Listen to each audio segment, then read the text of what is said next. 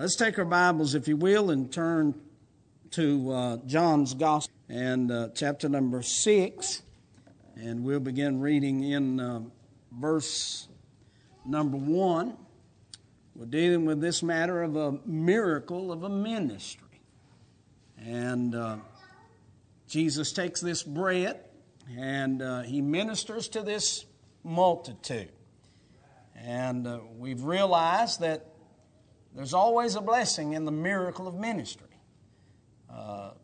You'll never put in more than what you'll get out. There will be an abundance, a running over, a pressed down. And so I thank God for the joys and blessings of this matter of being a part of what God's doing. Not me starting up something, but plugging into what Jesus knows He wants done. And realizing He's using you in some aspect. What a tremendous blessing that is. And then we noticed last night that there's the miracle of the boy ministry. How that God so often will get the resources of His miracles from least likely places. His human substances will come from areas that we would never have thought of. When heaven ministers on earth, it will involve an earthly substance. And so it was with that little boy, that lad, how the Lord used him and how the Lord uses us. It doesn't matter the area, it doesn't matter the amount, it doesn't matter the age. You just got to get an announcement. You got to hear from heaven. And once you get that announcement, then you'll be on track. And the Lord can use you. But I want to go a step further tonight, and I want to preach on the miracle of the broken ministry. I'm interested in how God takes the whole. He can't use the whole. He's got to separate it, divide it up, so that He can meet the needs of the many. And so it is in this area of ministry. It involves a measure of brokenness. As a matter of fact, it's one of the great certainties of the Christian life that we will not be exempt from sorrow, heartache, and pain. But God will allow it so that it can minister to others who have sorrow, heartache, and pain. And so we're going to touch on this matter of broken bread or broken lives. Brokenness so that God can take us and He can divide us up and give us to the many to meet the needs. So let's begin in verse 1 and read down through verse number 14 again. After these things, Jesus went over the Sea of Galilee, which is the Sea of Tiberias. And a great multitude followed Him because they saw His miracles, which He did on them that were diseased. And Jesus went up into the mountain, and there He sat with His disciples. The Passover, the feast of the Jews, was nigh. And when Jesus then lifted up His eyes and saw a great company coming to Him, He saith unto Philip, Whence shall we buy bread that these may eat? And this He said to prove Him, for He Himself knew what He would do. Philip answered Him, 200 pennyworth of bread is not sufficient for them, that every one of them may take a little. One of the disciples, Andrew, Simon Peter's brother, saith unto Him, There is a lad here which hath 5 barley loaves and 2 small fishes. But what are they among so many? And Jesus said, Make the men sit down. Now there was much grass in the place, so the men sat down in number about 5,000. And Jesus took the loaves, and when He had given thanks, He distributed to the disciples, and the disciples to them that were set down, and likewise of the fishes as much as they would. And when they were filled, he said unto his disciples, Gather up the fragments that remain, that nothing be lost. Therefore they gathered them together and filled 12 baskets with the fragments of the 5 barley loaves which remained over and above unto them that had eaten. Then those men, when they had seen the miracle that Jesus did, said, This is of a truth that prophet that should come into the world.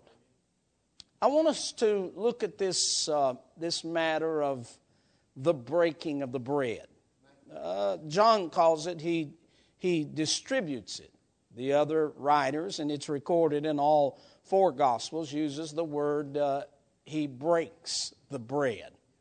But the emphasis is he's taking that, which is one, and separating it to meet the needs of many.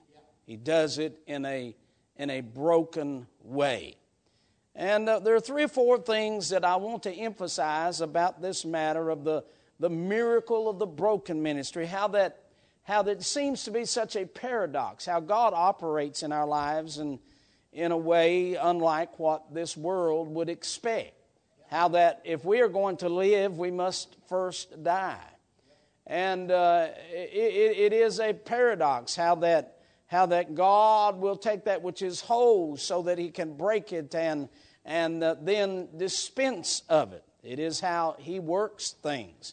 And so I want us to look at this and notice this matter of the miracle of the ministry, how God can take things broken and use them when we cannot use them because they are broken.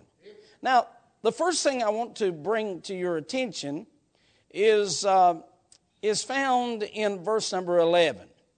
That first little phrase there.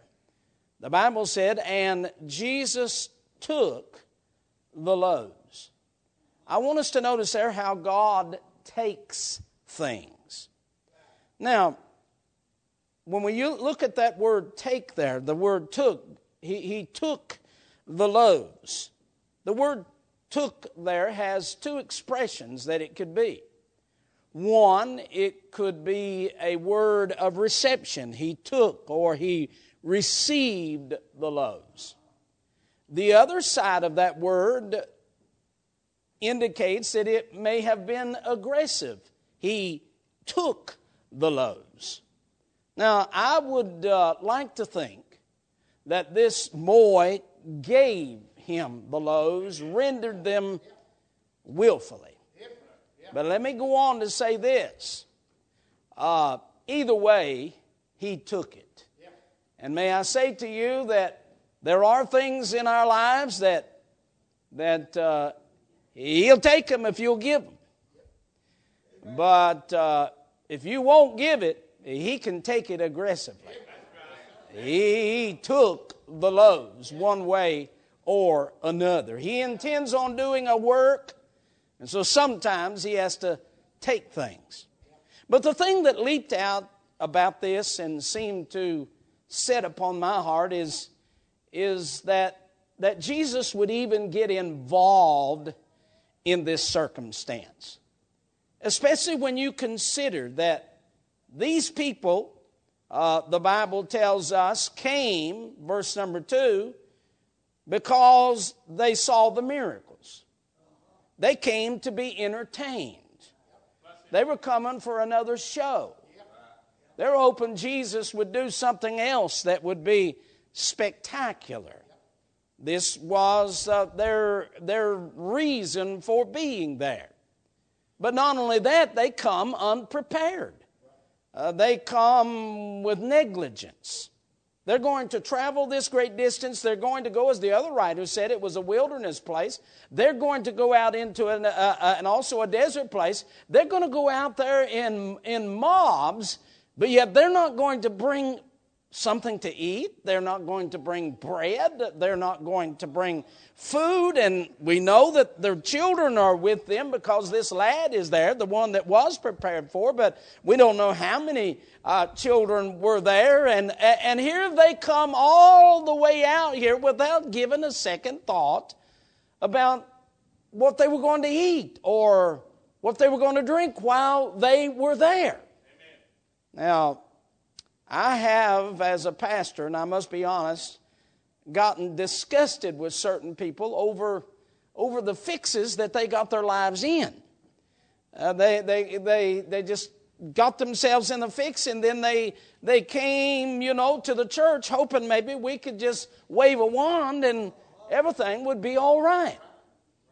And I was thinking, how oftentimes people came to Christ like that. And he would meet these needs. But what I'm emphasizing here, he didn't have to take that bread. He was under no obligation to feed these folks. He could have said, look, you've come out here on your own. You've come to see a big whirlwind of a show. You weren't prepared, so, do your best. And I'm gone. I'm going on up in the mountains. I'm going to pray, and I'm not getting involved. He doesn't have to take the case. Are you understanding what I'm saying? The blessing is in the fact that he is willing to take that bread. He wouldn't break bread for him. He wouldn't take a stone and turn it into bread for his own self. But yet here, he's going to take this little bit of bread and feed this multitude when he doesn't have to get involved. But he's willing to get involved. And the thing that blessed me about that is I considered my own life. I'm going to tell you, lost as I was, and yet he was willing to take my case. He didn't have to. We sometimes act like that heaven is blessed because we somehow got in. But I'm going to tell you, it's not like that. We need to realize he didn't have to take your case. He didn't have to die for you. He didn't have to save you. He didn't have to do it. It's kind of like going to the doctor and the doctor saying, I can't take your case. Or the lawyer saying, I can't take your case. But thank God Jesus was willing to take this bread. And I'm glad one day he took my life. And thank God he took your life. He was willing to get involved with someone like myself. But when you think about the detriment and the harshness of this situation, had he not got involved, these people are a long ways away from home. They are hungry, and there is no food. I don't know what their health is like as far as in generality. I'm sure people of different, some may be diabetic, some of some other sort, but certainly they don't have the energy to get back. Who knows what's going to unfold if he doesn't take the case? And I'm going to tell you who I'm really concerned about. I'm concerned about this little old boy with this bread amongst all these brutish men who don't have anything to eat. And could it be, I don't know, could it be that they were so hungry that some would have even pounced on this boy to take his bread from him and consume it themselves? But thank God we'll never know what would have happened because we know what did happen. Jesus took the case. And I'm glad this is reported to you. Yes, I was lost. Yes, I was raised in a hellish situation. Yes, I was a wicked sinner. And I hesitate to think where all of that would have ended up. But thank God I don't have to worry about that. He took my case. He took my case. Aren't you glad he took your case? Aren't you glad that he came? Oh, you were so sinful and so independent and so arrogant and all the messes in your life were your fault. You might as well own up to it. And who knows where you would have ended up. But thank God we don't have to worry about that. He took our case. I'm here to tell you I'm glad he takes things. He takes things. I'm glad he took my life. I'm glad he took my heart. I'm glad he took my case. He takes things. Takes things. But, not only does he take things, but our emphasis in this text is that he also breaks things. He does not right handle with care on his children. Look at all of the saints through the ages, and you'll find a great measure of breaking and of suffering. Whether we're speaking of Moses, or whether we're speaking of David running from Saul, or Joseph being bound there in Egypt, made a servant out of, or the Apostle Paul with the thorns in the flesh, or Christ himself who suffered for us, it is part of the ministry. We must, and I must say this to you, I don't like it any more than you do, but let us look at our afflictions as blessings through which God squeezes out the fragrance of the flower to radiate the atmosphere for others. The alabaster box being broken and in preparation. This matter of suffering, let us not wear it on our sleeves. Let us not go and complain about our physical debilities or our pains or our sufferings or our heartaches or whatever they are. Let us just say, Lord, if it's you and you're breaking me to use me, to you be the glory. He is in the business. If he's going to do anything, he's got to break us. Now notice the word here is the word loaves. He took the loaves. I was looking up that word, and you know that word loaves there is the word that we find in the Old Testament as showbread. You remember in the tabernacle. And it is also the New Testament word, get this, for purpose. Purpose. And what it means to be ordered before the face of God Almighty. In other words, when God told the children of Israel to make that bread, He did not leave anything to the imagination. But He said, I want you to take that flour that has been ground up, of course, in the indication of pain. I want you to take that flour and I want it to be baked at fire, which is an indication of suffering. But He said, I want these ingredients to be in it. And then I want it to be cut, also an indication of suffering, into 12 pieces. And then I want it to be placed on this table, and I want it to be left a certain amount of time. And these are the only people that can partake of it. In other words, He didn't leave anything for the imagination of the children of Israel. He oversaw the completeness of this bread.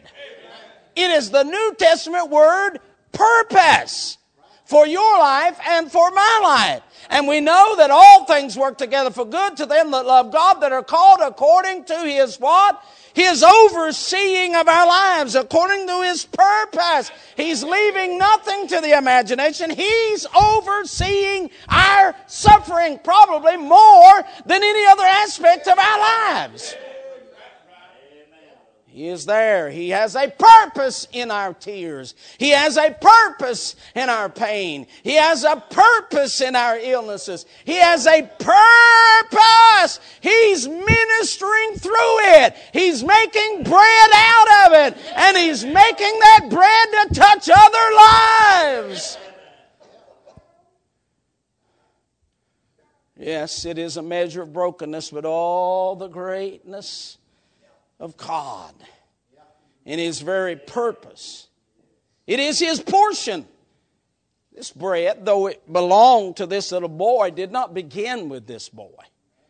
It began in the creation of God when He made that wheat, when He made that barley.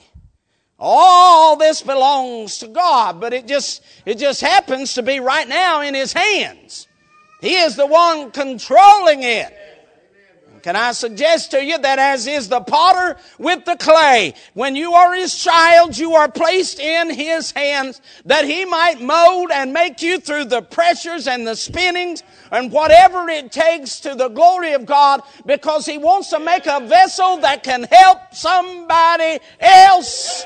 and minister to others. This is not about you nor me. It's about others.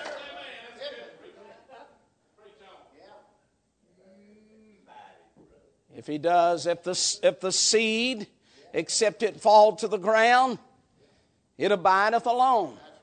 But in that falling to the ground and in its death and splitting open, there comes out life and more life that will help others along the way. God squeezing out of us. So I say to you that there is this matter of God who takes things. And then there is this matter of God who breaks things. But He's not breaking in vain. He's not just showing us that He's sovereign. He's not the bully sitting on the throne that likes to see the children beg. But as His Son came to suffer and die, He realizes that there is this, as I say already, there is a purpose. There's something going to come out of that. When you take that meal, when you take that corn and you have it ground down, there's something in mind with that. When you take it and you mesh it together, you sift it, there's something in mind for that. When you put it in that oven and you bake it in the heat, there is something in mind with that. When you cut it, there is something in mind with that. In other words, God is not only does He take things, not only does He break things, but thank God He makes things. Let us rejoice, and you believe this. Because on the one hand, if God is breaking you in any measure at all, by faith claim this promise that on the other hand, He's making something. Now you may not see what He is making. You may not have seen or comprehend what He's making. But I promise you, you're not going to be broken in vain. He's making something. I notice that He brings so much together in this text as a result of this breaking. Notice how this unorganized multitude has been, this 5,000 has been brought to order. This 5,000 has been brought to fullness. As they have all been hungry and famished, but now they are full. He has made them full. This breaking of this bread has brought forth even baskets with all of the fragments that have made those baskets stuffed to the brim. He has made some things. Someone has said broken soil gives a crop, broken clouds give rain, broken grain gives bread, broken bread gives strength, broken flowers give perfume, and broken saints give a blessing. Now, I'm not asking you to volunteer for this. Don't run off in the corner somewhere and say, oh, Lord, I just wish you'd hit me in the head with a hammer. These things you don't have to request, they just come. As I said, He took the bread. And what He will do, He will come into your securities. He will come into your hours of which everything seems to be tranquil and okay. And He will begin to do some breaking. It may be in a child. It may be in a pain. It may be in a doctor's visit. It may be in a financial way. Who knows? But thank God there's some people out there that need help. And they're going to be helped through our brokenness. The greatest sermons that have been preached out of brokenness. The greatest songs that have ever been sung have been written and sung out of brokenness. The greatest worship that's ever been experienced has been experienced as a result of brokenness.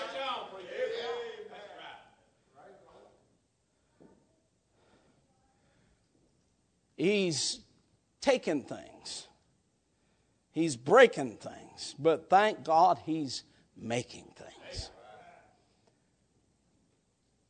As a family, years ago with the children, we went to Pigeon Forge, to Dollywood. And there they have different setups for artists that might paint or that might do woodwork or one thing or another. The thing that captivated us is we come upon the blacksmith. And at that point in time, he had a rod of iron, and he was putting it in the bellows and the fire, that hot coals. Then he would bring it out, and he had that hammer, and he would beat on that thing, and just like there was no meaning to it. Boom, boom, boom. Sparks flying everywhere. And we got so captivated, me, the wife, and the children, we got glued to it. I guess we stood there for 40, 45 minutes watching, wondering. And he would stick it back in, and then he'd beat it some more and put it in the water and stick it back in and beat it. Nothing made sense. But the more he did that, the more it began to take form. And how you can make form out of beating on something, it's beyond me. And it started taking the shape of some kind of a reptile, a head. So we guessed that it was a snake. We were sure that it was a snake, but he just kept on beating and beating and beating. And finally, when he had gotten finished with it, he took and he clipped the head off, and you could see it then. You could but we were so focused, we were so thinking of a snake, we couldn't see what it really was until one of the young'uns or the wife or whatever looked over and said, "I know what it is." And all along, there had been the whole shell and the body of a turtle sitting over behind this man that he had already wrought out. But we didn't see it. But then it made perfect sense. He was making the turtle's head. And he took that little piece of steel, he cut it off, and he put that head right in there. And man, it all had a reason as a result of that. It brought everything together. And may I say to you, for the most of life, we may not understand, we may not be able to perceive, we may not be able to see, but God has His way in the sufferings of His children, because He's making things. He's making things. God takes things, God breaks things, God makes things. How many of us tonight can look back over our lives and be amazed at what God made out of something that we didn't figure any good could come out of it? But He made something out of it. But then I would close with this thought. God, not only in this matter here, not only takes things and breaks things and makes things, but God awakens things. Notice what happens in verse number 14. As a result of taking this boy's whole loaves of bread and breaking them apart and ministering to the multitude, they came to this conclusion.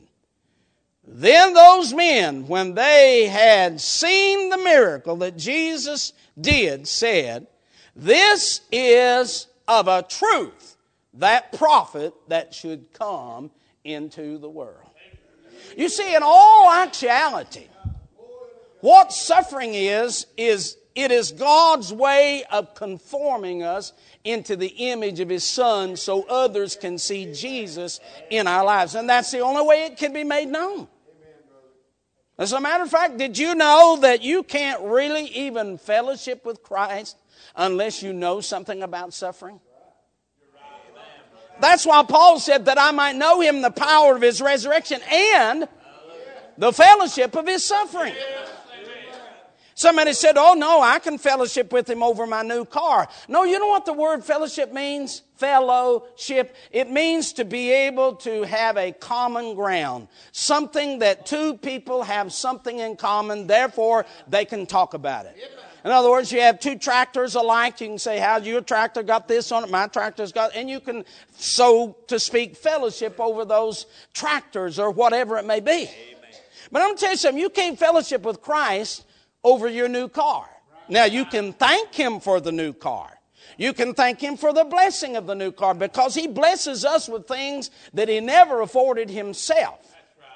But you can't fellowship with him. Why? Because he doesn't have anything in common. If you go to him and say, Lord, I just want to fellowship with you over my new car, he'd say, well, I'm sorry, I never had anything like that. Lord, I'd like to come and fellowship with you over my new house. So I'd love to, but I never had one of those. Lord, I'd like to come and fellowship with you over the attendance Sunday. Man, we had over 100. He said, I'd like to, but I don't know nothing about that. Said they all left me at the cross and everything. I didn't have none of that.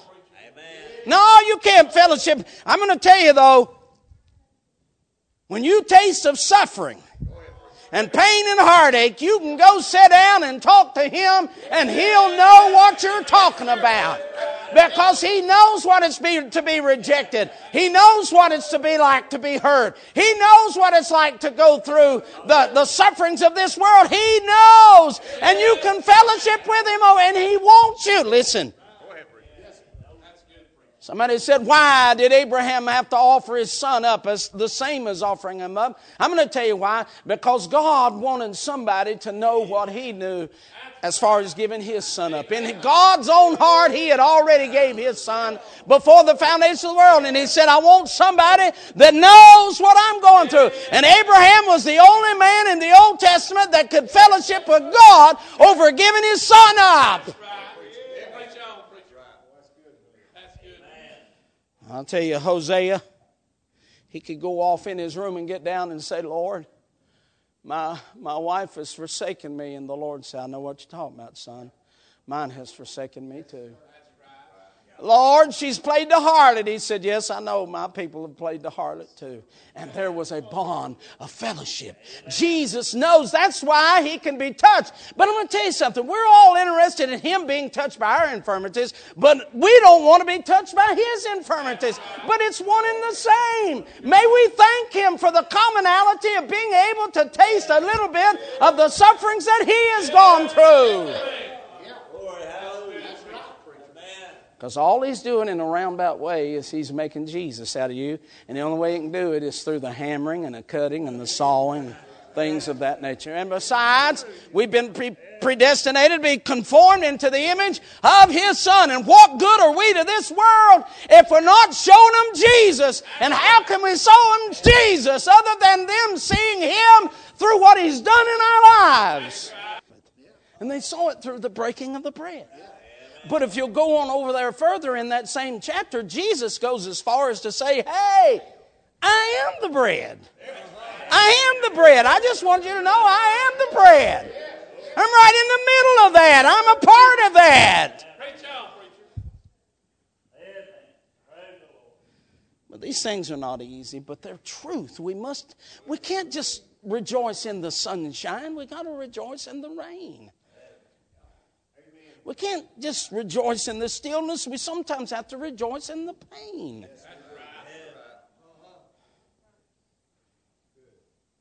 Years ago, when I pastored, me and the wife, we did what was called interior decorating. Well, that's no more than painting and hanging wallpaper. But if you give it a good name, you can charge a little more. How's that sound? And early on, of course, we would... There'd be somebody that'd want some paint and to paint a room, but it'd have to be matched.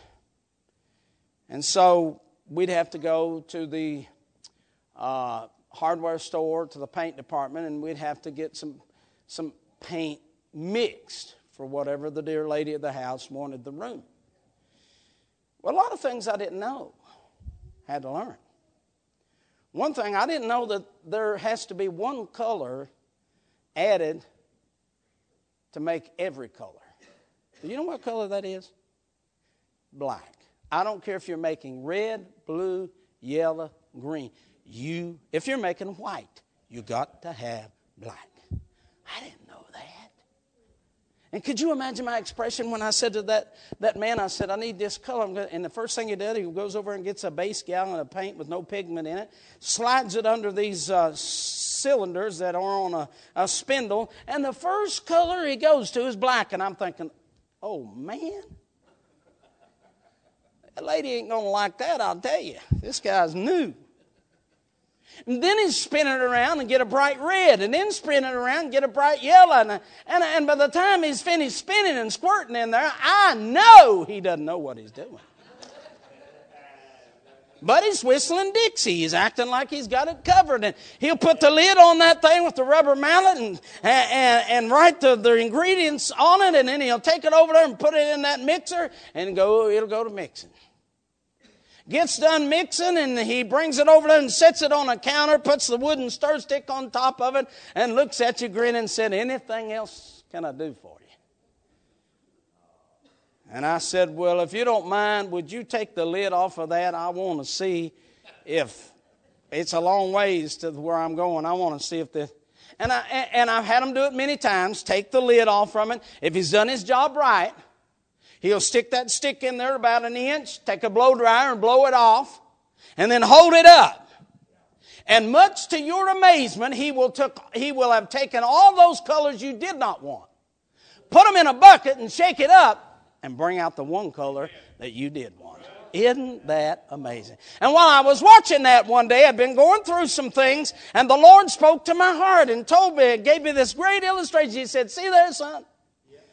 He said, you're fighting against what all I'm doing in your life because I'm thinking he's ruining me. Lord, I didn't plan on that. I didn't think you was going to. No, Lord, don't do that. Allows things to come into your life, and then he'll just put the lid and hand you to the Holy Ghost, and then the Ghost goes shaking you. Man, that is bad. I'm telling you, it's over then. And you'll say, Lord, what are you doing to me? What are you doing to me? I didn't expect this.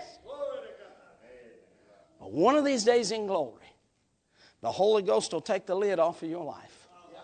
And much to your amazement, he's going to take all of those colors and experiences you didn't want, put them in your life, and bring out the one thing that was supposed to be, and that is the Lord Jesus Christ.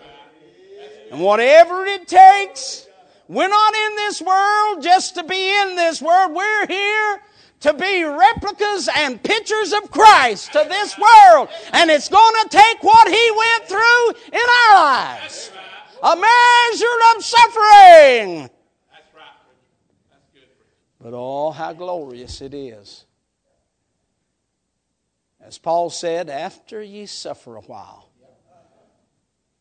1 Thessalonians chapter 5. After that ye suffer a while, the Lord make you perfect, settle, and establish you. After that you suffer a while. But I'm going to tell you something. There's just something about looking into the eyes of someone who's suffering with a heart that has suffered also. You can minister that way. That's why Joseph could walk into that prison cell to those two servants of Pharaoh, the butler and the baker, and said, why look you so sadly? How'd he know they were looking sadly? He'd been there. And he could minister to them.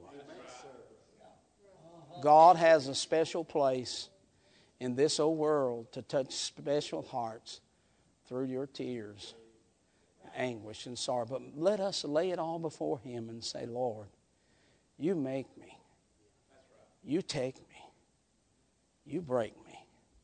And you use me. We can moan and groan. Or we can be used of the Lord.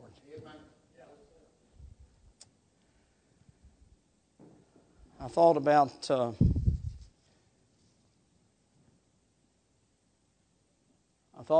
a pastor that I sat under for several years. Great man of God, since went to be with the Lord. I wondered where his power came from, but I found out. When he was a much younger man, a drunk, T-boned his wife's car, killed his daughter instantly. She was in the hospital for a long time. Didn't know if she'd make it or not. His testimony was, he said on that Sunday morning when I was supposed to be going to church, he said, I knew I couldn't. He said, I didn't think I could ever preach again. Said, I was sitting at the table and a knock came at the door. Said, I went and opened the door, and he said it was an elderly pastor, much older than he. And he knew him. And he said the preacher just came in and sat in a chair over from him, but said not a word. Stayed there. The preacher said, seemed like for an hour, but probably only for 5 minutes. And said he got up, went to the door, opened it, was fixing to leave. And he said, I got a little disturbed about that, and said, I stopped and said, hey, come back here. Did you come all the way over here just to sit here and look at me? What are you doing here? He said that old preacher looked at him and said, Brother Harold, I just thought I'd drive by this morning. I wanted to see a man that God could trust to turn the devil loose on, and he'd still serve him. He said the old preacher left. He said, I got up and put my clothes on and went to the house of God and preached, and have preached ever since. But he's had to preach. He had to preach out of the measures of his suffering.